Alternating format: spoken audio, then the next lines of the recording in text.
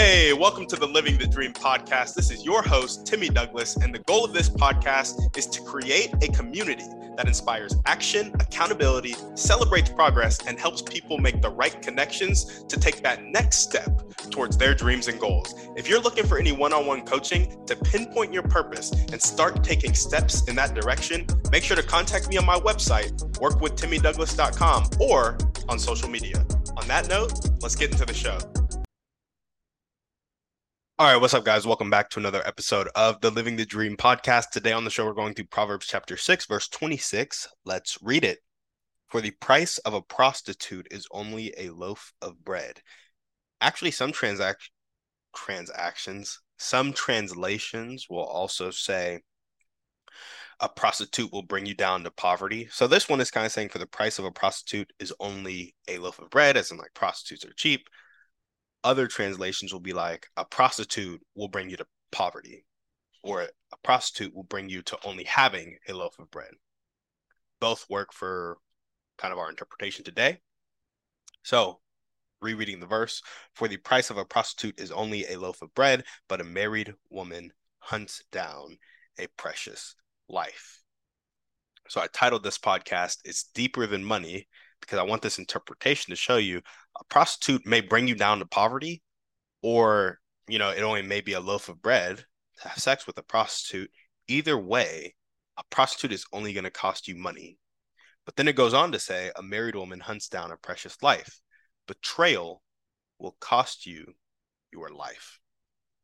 And so when it's saying a married woman hunts down a precious life, I guess I'm a little confused here. Maybe it's talking about either if a married woman gets cheated on, she will hunt down a precious wife. Hell hath no fury like a woman scorned. Or if you commit adultery, her husband will come for you. Either way, somebody's losing their life because betrayal took place. And prostitution, adultery, that's going to cost you money. But betrayal and the underpinnings of that will cost you your life. And so the entrepreneurial application for this is a recognition that it's deeper than money. Society runs on trust. When you violate that trust, you isolate yourself because people are going to avoid you for your reputation. And so it may not cost you your life in the physical sense. Sometimes it might. Hopefully it doesn't.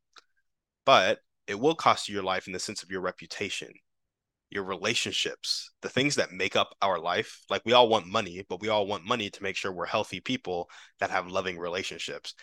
And once we kind of violate that trust that society is built on, those loving relationships go away. And anybody knows that when you're isolated and you feel lonely and you don't have those relationships, your mental health is going to start to go. And if your mental health starts to go, your physical health is following soon thereafter, because you will start to look at yourself as a person who is not worth taking care of. And when you get to that point, you're not going to take care of yourself physically, emotionally, spiritually, mentally, financially. And you're just going to be, essentially you will have lost your life, right? Because of that betrayal, because of that lack of trust that has been branded on your reputation, and people avoid you like the plague. So then you're going to want to avoid yourself like the plague, which leads to all these negative thoughts that a lot of us come up with because, we get that message throughout our childhood that, some of us just aren't worth it, or we want to be avoided like the plague for various reasons, not because you deserve it. But because, the people in your life were also treated like that. So they only know how to treat other people like that. And that's how you get caught in these negative cycles, right? So where has this shown up in my life?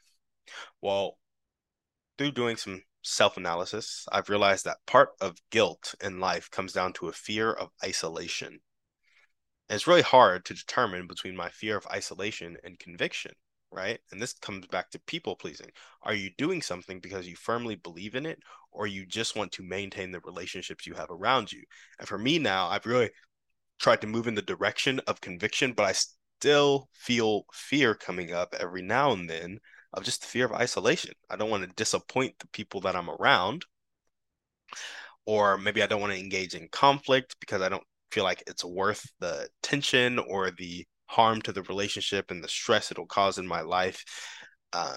So there's still that fear of isolation where it's like, if anybody really knew me, would they really love me? Right. And doubt that I feel like a lot of people consistently have to struggle with because they're on the journey of learning to love themselves and learning how much they're loved. And so even though I've grown in that tremendously in the past 5 or 6 years, there are still places where I'm like, ooh, if somebody really knew that these thoughts come into my head, right? I would be in isolation because nobody would want to be around me. But what you got to realize is we are not our thoughts. People, um, can be tempted. And then with that temptation, God provides the way out. Like I think that's First Corinthians 10:13 or something like that. Any temptation you're experiencing, it's not uncommon to man. With that temptation, God's going to provide the way out. And, he's not going to forsake you. He's not going to leave you because he loves you. So I think that's something that's really cool about these thoughts that pop into our head. We start to attach our identity to our thoughts, and really we need to attach our identity to truth. And so guilt coming up in my life because of a fear of isolation, because of some beliefs that I have about God and about the people around me, right? I've been trying to take that fear of isolation and change it to conviction of like, I just firmly believe in this and I'm going to stand on my 2 feet and it's going to ruffle some feathers. And so be it. And I've tried to forgive myself and have grace for myself when it comes to temptation because it's like God gives me the strength to conquer that temptation. Why do I need to be held captive to it, right? And when I am in fear of it, it is holding me captive. So it's also shown up in my life with just hiding and lack of vulnerability. That's all around us, right? And so we all kind of hide behind our faces that we show society. And there's a lack of vulnerability with each other. And it's because of that fear of isolation, right?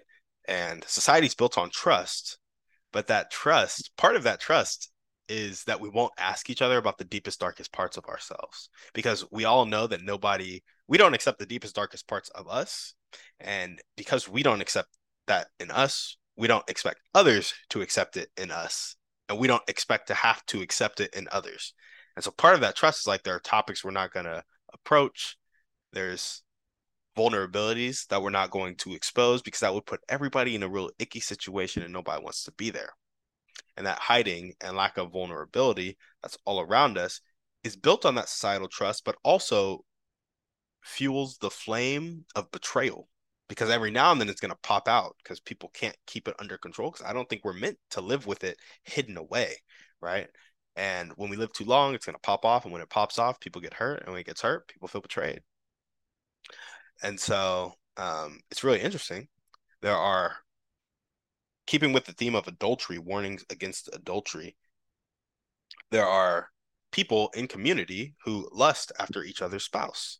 And it's like, that is not something that is free to chat about, but it happens in many ways. That's why people have affairs. That's why adultery is a thing, because people lust after other people's spouses, or just other single people, right? It happens in community all the time, whether it's Christian community, Islamic community, like it is a human thing.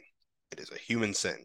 And so when it stays hidden away, people start to obsess about it. But when it comes out into the light, I think there's a scripture about that.